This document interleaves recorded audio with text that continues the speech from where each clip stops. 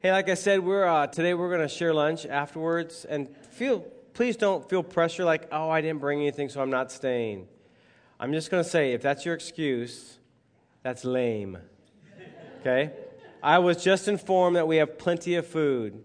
We have a big, huge pan of baked spaghetti, I heard. Okay, perfect. That's all we need. And the church ordered a bunch of fried chicken, so we're going to have fried chicken and spaghetti. We know that. Caesar salad. I saw cookies. Did Gretchen bring her Jell-O? That's the only question. Fresh bread. I don't know what Gretchen brought. Gretchen did not make her green stuff. Next time. She delegated it to parents. That's right. Okay, perfect. So we have Jell-O. As long as there's no cat food in the Jell-O, we're all good. Okay.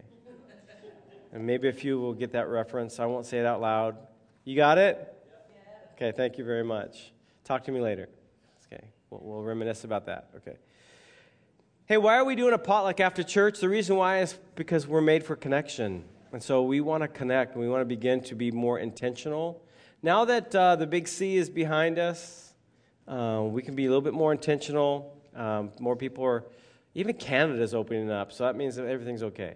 And so we're going to step out and just start doing more potlucks, more things together so we can connect together. And so we just realize that we're not alone in what we go through. There's just a lot of stuff that people are going through, and when you're isolated and alone, it's a tough place to be. But when you can gather and just share a meal together or have a cup of coffee or play a game or whatever with each other, there's that hour or so that like, hey, everything's okay. I'm all right. I think I'm all right. Maybe I'm all right. Maybe not. But maybe I am. And so we're made for connection. And we're praying right now as a church, as pastoral staff, we're praying for connect groups. And that's just opportunity for us to get together outside of Sunday morning and be centered around the Word of God and be centered around one another and fellowship. And so we're looking for places to meet, like host homes.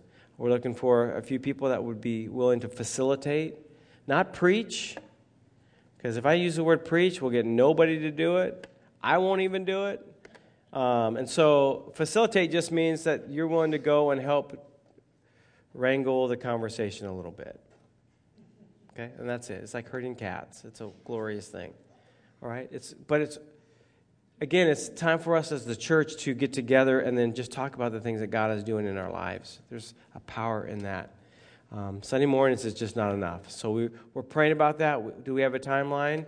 I have a timeline. It was 2 years ago. It wasn't God's timeline. So we're just trusting God. We're asking and praying. And so pray with us. I would say fast with us, but we're going to eat afterwards. So fast after that. Okay? Yes, we will. Okay? Unless you got one of Kirsten's announcements, and then you're not fasting. Mints is not fasting, is it? If you suck on a mint, is that considered fasting? Who says yes? I want to fast with you, Pastor Pam. Okay. Okay, we have mints. All right. How about ice cream mint ice cream. Okay. No? If it has chocolate chips, no. If it has anyways, we're going way off. We're going way off here. You can tell I'm hungry this morning. So thank you for bringing yummy food for us to share together because we really do want to connect. It is really about connection. So this morning we're closing the book on 1 Peter. And we're going to be looking at the last 3 verses. So we're in 1 Peter chapter 5 this morning. So if you need a Bible, we have Bibles in the back. Raise your hand, and we'll get you a Bible. My mom doesn't have her Bible. She's missing her Bible. She left it at church, and somebody thought, well, this is a nice gift. And they took home her pink Bible. So if you have found a pink Bible, yeah, raise your hand if you need a Bible. We're going to get Bibles. We have people leaving right now to go get fried chicken. So thank you for doing that. It's interesting. Peter says a couple words and puts these couple words together that we would call today, like we would call that a paradoxical statement. We'd call that an oxymoron. You know what an oxymoron is? Is when you take two apparent words, two words that apparently are opposite, and you put them together to make a statement. And so I have some oxymorons for you this morning that I want to read, okay? See, I like this stuff, so thank you for just being. I mean, Mitch just said one to Ashley, and I didn't hear what it was, but that's actually on my list, okay? So oxymorons, words appearing side by side that appear contradictory. Here we go. In alphabetical order, by the way. Awfully good.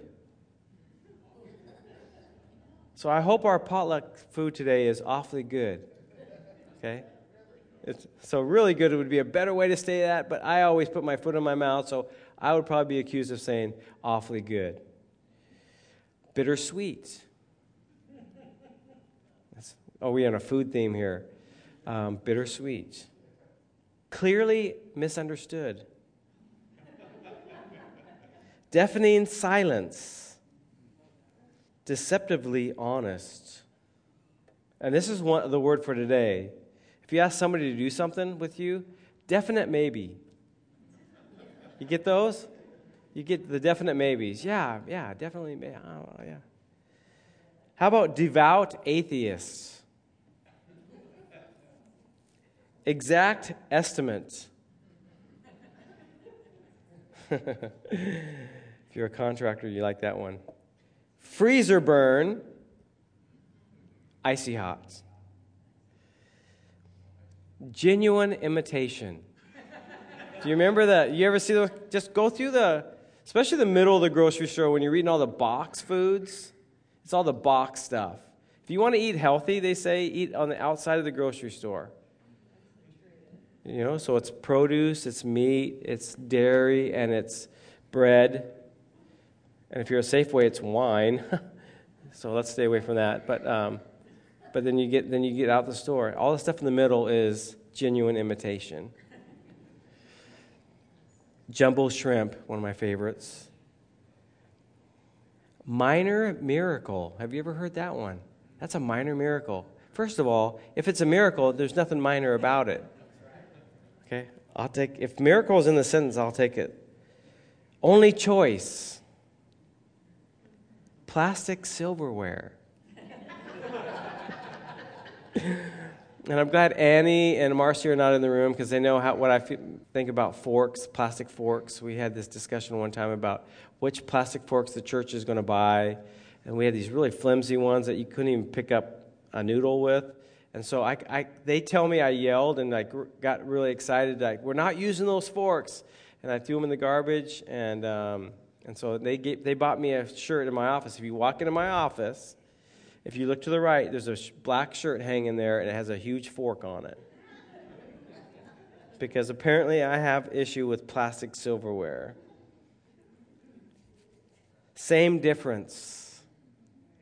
And terribly good. So I'm hoping the spaghetti that you made is terribly good. Okay. And awfully good as well. It's going to be so good. So the first few verses in Peter, he's encouraging us to remind us who our God is. And then in these last few verses, again, he's encouraging us and reminding us who our God is and what he's done for us. But he actually just throws in a couple thank yous and mentions a couple people in the end. But he uses these couple words, which is, again, paradoxical. And he says, stand fast. Standing I get. Fast I used to be. Believe it or not, I used to be. That was 7 knee surgeries ago.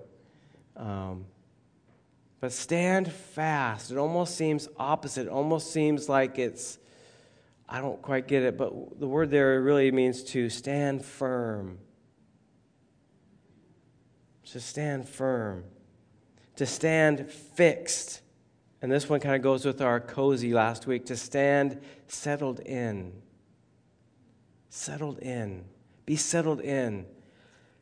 Any golfers? I know there's a couple golfers in the house. Mitch, Josh, Mr. Harrow, Alex hacks a little bit as well. I'm a hacker. Okay. Any other golfers? Is that it? Just 5 of us in the room? Miniature golf. Okay? So if I asked one of you, give me one of the hardest shots in golf, what would it be? What's, huh? In a bunker. What did you say, Dick?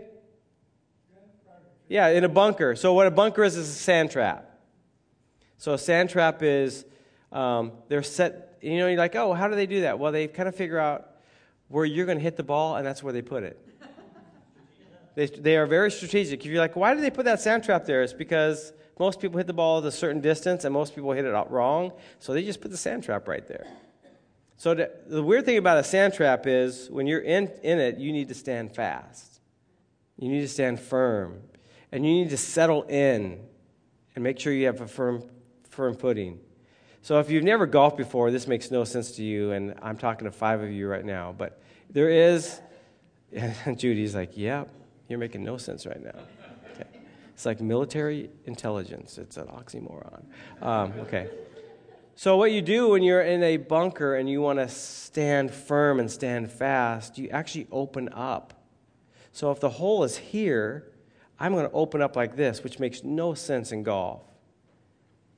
And then you dig your feet into the sand to make sure you're solid and that you're not going to slip and fall, which makes great videos, by the way. And then when you swing, you don't even have to swing and hit the ball. You're supposed to swing and hit the sand behind the ball and let that sand push out. It's really spiritual to me, is because when we're in tough places in our life, what are we supposed to do? We're supposed to open up. We're supposed to open up. And we're supposed to dig our feet down.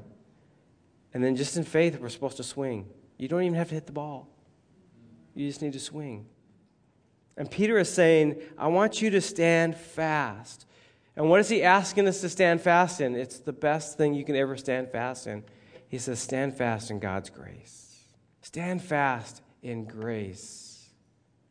And when you guys think of the word grace, what do you think of? Grace is blank. Undeserved, okay. Grace is second chances, third chances, 20th chances, 70 times 7 chances, right? Come on, we're getting ready to have potluck here today. So grace is new every morning. Grace is a free gift. Anybody else? Grace is undeserved. Unmerited? Yeah, so the acronym, God's riches at Christ's expense. Because of what Jesus has done for us, he extends to us grace. Can't earn it, can't buy it, can't work for it. It's a gift. Peter says to stand fast in this grace. The definition of grace is the unmerited favor of God towards mankind. The unmerited favor of God towards mankind. And I did write down God's riches at Christ's expense too, Alex. I probably learned that from you. Peter tells us that the best place for us to be, the greatest place for us to be, is in God's grace. So the last 3 verses, 1 Peter chapter 5, verses 12, 13, and 14. With the help of Silas, whom I regard as a faithful brother, I have written to you briefly, encouraging you and testifying that this is the true grace of God. Stand fast in it. She who is in Babylon, chosen together with you, sends her greetings, and so does my son Mark. Greet one another with a kiss of love. Peace to you all. Or peace to all of you who are in Christ. Now you can read that and like, what can I get out of that? Well, we're going to try to get something out of that this morning. First of all, I want to acknowledge that Peter thanks Silas. With the help of Silas, whom I regard as a faithful brother. Who is Silas? So Silas is the guy that traveled with the Apostle Paul on missionary journeys. So what do we know about Silas? Silas was faithful, because Peter says it right here. That he was a helper, Peter says it right here. He was a worshiper. How do we know that Silas was a worshiper of God, that he loved to? When we say worship, we normally think about singing, right? So Silas was a worshiper. He sang songs to God. How do we know that? Because in Acts, when they were on their missionary journey, they actually healed a young lady who was demon-possessed. It says Paul was annoyed because this young girl followed them wherever they went. She was actually owned. She was a piece of property. She was a slave, so she had owners. They would follow Paul, and people would pay them to have this young girl prophesy over them. She was prophesying, hey, listen to these guys. These guys are from the living God. So what she was saying was true, but what was happening was almost in a mocking tone. And Paul just got tired of it and then turned and said, in the name of Jesus, get out of her. And she was healed. You think people would be celebrating and get excited. You know what happened? Her owners actually turned Paul and Silas in. And because they cost them, the owners, wages, they beat Paul and Silas and put them in jail. Seems like injustice to me, but that's exactly what happened. And the Bible says in Acts chapter 16, at midnight, after being jailed, after being beaten, after being chained up, what do Paul and Silas do? I know what Kevin would do. I probably wouldn't. I so appreciate you having faith in me, Jody, that you think I would sing. I would be having the biggest pity party ever.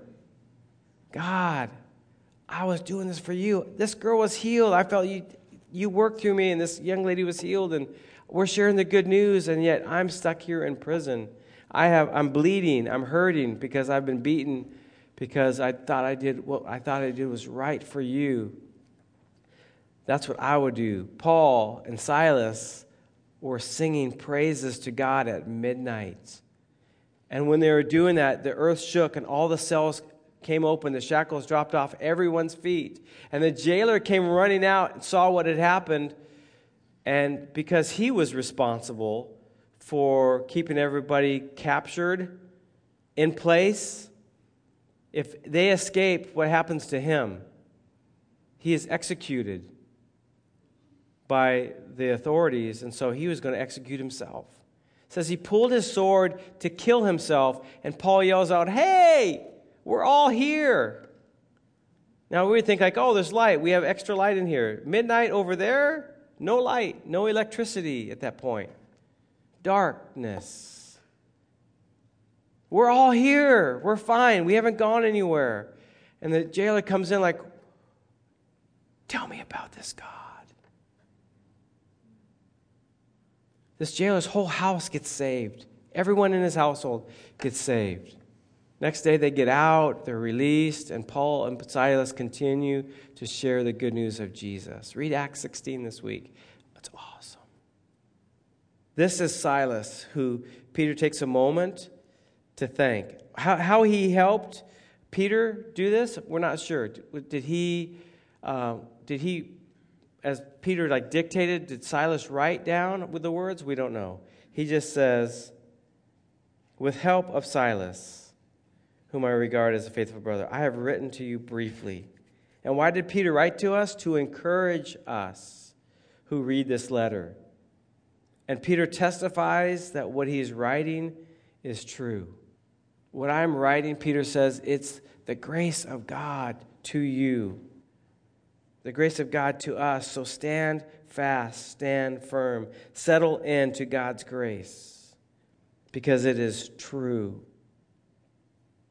And I love that Peter takes a moment and actually thanks somebody who's come alongside him to help. And what can we learn from that? We can learn to be more thankful to the people that God has brought into our lives to help.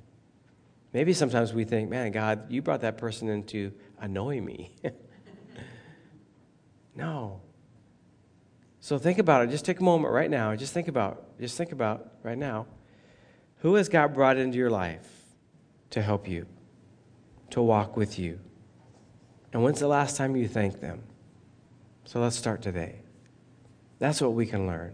Thankfulness for the people that God brings in my life. So I'll publicly just say thank you to a few people today. All right. Well, if I do that, then I want to leave some of you out, then I'm going to feel bad. Okay, so I'm not thanking Tony this morning. Okay. But Heather, thank you for walking beside me.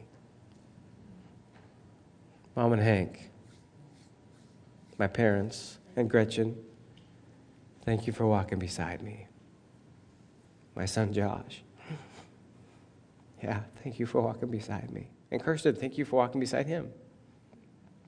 I mean, I could go around this whole room. I know all of you pretty much, almost all of you by name, and I could give you a personal thanks. I thank my blood this morning, and that way I can stay safe. If I didn't mention you by name, but I could. I really could. Yeah, we need to be that type of person as we walk with Jesus, like Peter. We need to just be thankful for the people that God has brought us. Sometimes we might think, man, they're so hard to deal with. Nobody that I mentioned this morning. I've never thought that about any of you all. Okay. Whew, that was close. But don't we sometimes think that? And so to be thankful, like, God, I'm just thankful that you brought somebody to walk with me on this journey. Again, Peter testifies of God's grace towards us. And what he has written is true because our God is faithful. And so stand fast, stand firm, stand fixed in God's faithfulness and in his grace. I just want to read a couple of reminders to you this morning. I did not put them up here, but if you want to know where these reminders are, it's in the very first 10 verses of 1 Peter chapter 1. Peter tells us to stand fast in grace and to know that we have been chosen. He says that he's written this book to encourage us. So again, I go back and look and like, okay, so what are a few of the encouraging things that Peter has said to us? That we have been chosen, that we have been given new life, that we have hope because of what Jesus has done for us, that we have an eternal future that cannot be taken away from us, that there is purpose in our suffering, that genuine faith is being produced in us as it is produced in gold, that we have been given inexpressible and glorious joy. We can stand fast in knowing that this is just the 10 first verses of 1 Peter, and we could read the whole book and be encouraged by it. So that would be my encouragement. Before we jump into 2 Peter next week, I encourage you this week. I've already said it a couple times. Read Acts chapter 16 if you want to read about Paul and Silas being stuck in prison. But also just go back through 1 Peter and be encouraged. That's why Peter wrote the book, for us to be encouraged by the Word of God and the message that God has for us. In verse 13, he says, she who is in Babylon, chosen together with you, sends her greetings. So when you're reading this, you're like, who is she? And why does she live in Babylon? So what Peter is doing here, it's really it's written, remember, he's writing to scattered Christians throughout Asia Minor. Some Jewish, some not. But those who are Jewish would know the reference to Babylon. Babylon was, King Nebuchadnezzar was massive. They took over at one point, they took over Israel. God's judgment upon his people, because they were not faithful, was, I'm going to allow the enemy to come in and take over your land. And they will take some of your best, the best of the best, back to the land, and they're going to train them to come back and rule over you in our ways. That's the book of Daniel. So he's referring back to the book of Daniel. You remember when Babylon took us over, and we were in captivity, we were in exile, we were far away from where we thought we were supposed to be. So Peter is referring to the church here. She, the church that is in Babylon, which is now, who had taken over Israel at that point? It was the Romans. So the church in Rome, when you think of the church in Rome right now, we think of the Catholic Church, right? That's not what he's talking about here. The church, the believers of Jesus in Rome right now, says hi to you.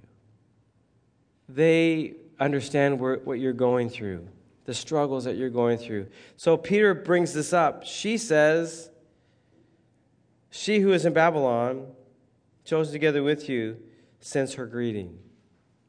Hey, just know that you're not alone, that we are thinking of you, that we are with you. When you're in an exiled place, when you're far off, when you're in an isolated place, isn't it good to know and hear from somebody on the outside, whether you get a note in the mail or whether it's an email or whether it's a text or whatever it might be, or a phone call? And they just want to hear how you're doing and what you're going through, and they're there to support you. That feels good and feels right.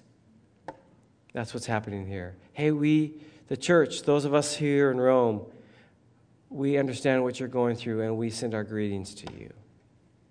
And so does Mark, he says, my son Mark. Does Peter have a son?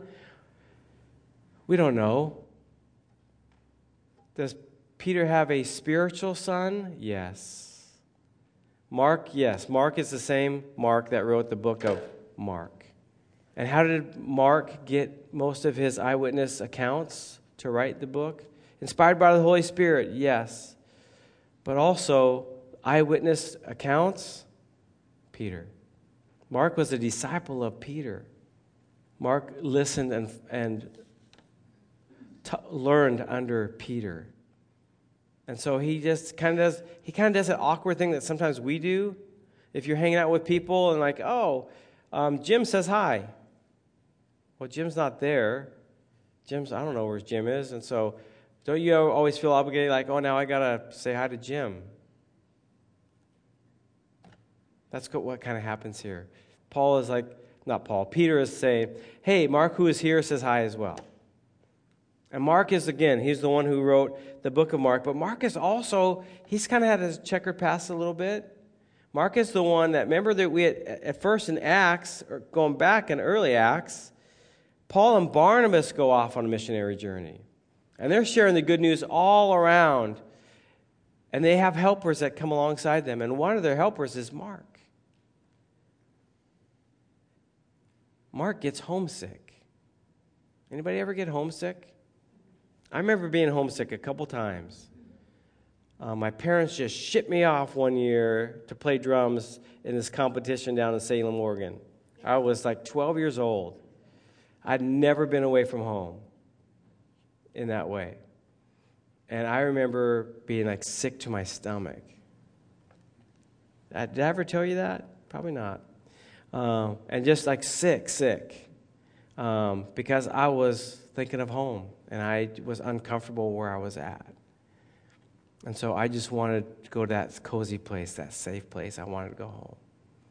And so that was Mark. Mark was on missionary journey with Paul and Barnabas and was just like, I just want to go home. And Barnabas had compassion, like, yes, just go home. And Paul, no compassion at all. And so later on, Paul and Barnabas are going to go back out on a missionary journey. And we're going to go back out and share Jesus with people, and we need helpers, so come. Barnabas brings who? Mark. And Paul says, I'm not bringing him. I'm not going with him. See, it's interesting, when we look at the characters of the Bible, we always think of perfection. We think of halos, right? They are not perfect. Just like we are not perfect. They follow Jesus just like we follow Jesus. They made mistakes just like we make mistakes. And so Paul says, I'm not going on this journey with him. And so Paul chooses Silas, and they split off. And Barnabas takes Mark, and they split off. So what now happened, in the humanness of who they were, instead of having one missionary group, now we have two. In our own stupidity sometimes, God just says, you know what? I'm going to make this work. Yeah, in spite of you, I'm going to make this work.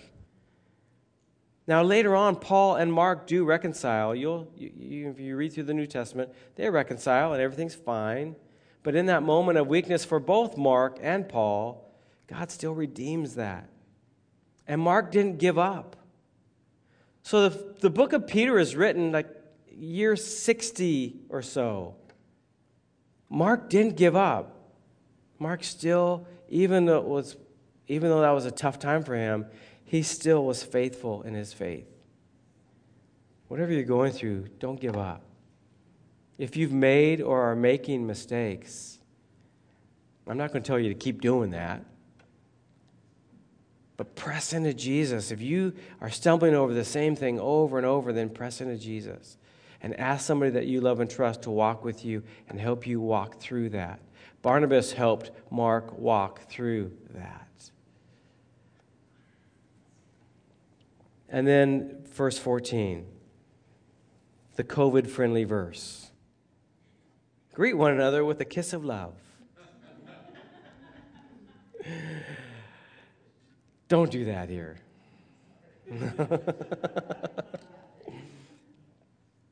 That is a very cultural thing. You see it in Europe all the time still. You kiss each other on the cheek, sometimes both cheeks. Saw that in Europe. Sometimes even, I've been in churches where even they do the holy kiss thing, even on the lips. And many of us in this room are thinking, that's weird, right? That's really uncomfortable. Because what happens is, usually when we think of the word kiss, I'm just going to be real here, we pervert it and make it romantic. That's not what Peter's saying here. Because early on in Peter, he says, God is developing in you this genuine love for one another, this family type of love, this incredible relationship that you can have with one another. So when you come together, greet one another. Different translations of the Bible, actually many translations of the Bible, say this, a kiss of love. King James says a kiss of charity. The contemporary English version of the Bible says, greet one another with a warm greeting, a cozy greeting. And the Message Bible, give holy hugs all around. So when we come together, there should be, I'm not going to say kisses, because that's still just really weird. But there should be like, man, I'm really glad to see you. And our church is kind of we were a huggy church when Alex and Pam were leading us. We would do the holy side hug and all that, whatever. We'd do the hugs, right? But when COVID showed up, we were all like 6 feet. And some of you really like that, actually. 6 feet. Even if we are 6 feet away, can I just say that there still should be a warmth in our greeting towards one another? That's what Peter is saying. Hey, don't take it for granted that you have the opportunity to gather and be together. It is special when you come together, because it's not just a few strangers getting together, but it is family coming together. And there should be embraces. There should be warm greetings. There should be hugs all around. And then Peter's final words, which I think we need to hear today, is peace to all of you who are in Christ. Man, I just thought about that a lot this week. Because peace is far from many people's hearts today. Because many people are looking in the wrong places for that peace. But only Jesus can bring the peace that surpasses all understanding. So I looked up a few verses for us to read through this morning. In Numbers chapter 6, the Lord bless you and keep you. You've heard this. The Lord make his face shine upon you and be gracious to you. The Lord turn his face towards you and give you peace. Colossians chapter 3 says, let the peace of Christ rule in your hearts, since as members of one body you were called to peace, and be thankful. Philippians chapter 4. Do not be anxious about anything, but in every situation, by prayer and petition, and with thanksgiving, present your request to God. And the peace of God, which transcends all understanding, will guard your hearts and your minds in Christ Jesus. And Jesus said, peace I leave with you. My peace I give you. I do not give to you as the world gives. Do not let your hearts be troubled, and do not be afraid. And then a couple chapters later, Jesus says, I told you these things so that in me you may have peace. In this world, Jesus said, you will have trouble, but take heart. I have overcome the world. I just want to go back to this one right here. Jesus is telling his disciples that have really given up everything to follow him for 3 years. Jesus is telling them that it's my time to go. I'm leaving. My life will be taken from me.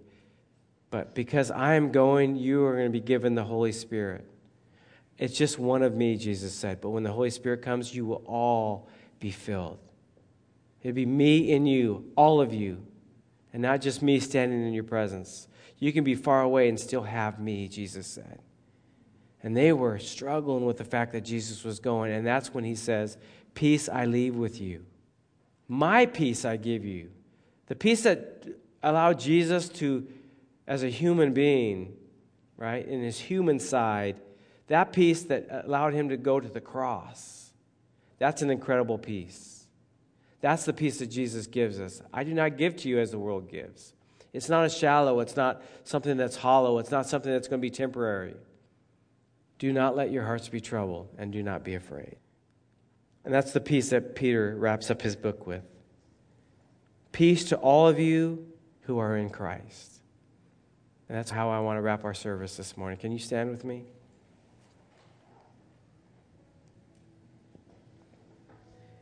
I just want to say, peace to all of you who are in Christ.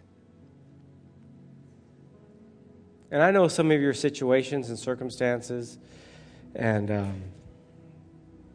I know you need his peace. I know some of us have gone out and tried to grab the peace that the world has to offer, but it's not a peace that Jesus said that he gives. It's not a temporary peace, but it is a peace that we can settle in. It's a peace that we can stand firm in. It's a peace that we can stand fast in. So, Lord, this morning as we have come, as we have gathered, Lord, I thank you for the embraces that have happened in this room already today. Because there's something special about being part of the family of God. It is hugs all around. Because we celebrate life together. God, help us to celebrate life today. And Lord, in those places where we need peace this morning, Lord, I pray, just like we prayed for healing earlier, we pray for that supernatural, abundant peace that comes only from you. That it would flow from heaven. That it would settle into those places in our life that need it the most. And that we'd be able to rest and be comforted in you.